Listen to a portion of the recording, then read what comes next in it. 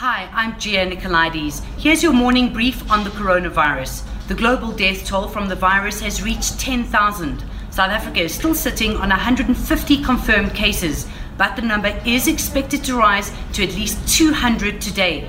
6 provinces now have cases after the Free State recorded its first infections. Health Minister Zweli Mkhize says at least 60 to 70% of South Africans will be infected and that we need to learn lessons from other countries, as well as increase testing to a couple of thousand people per day.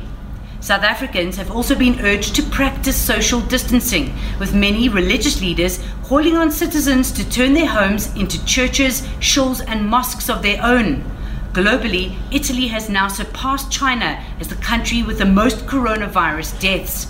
And California's governor issued an unprecedented statewide stay-at-home order directing the state's 40 million residents to stay indoors until further notice. For more, go to ewn.co.za/coronavirus.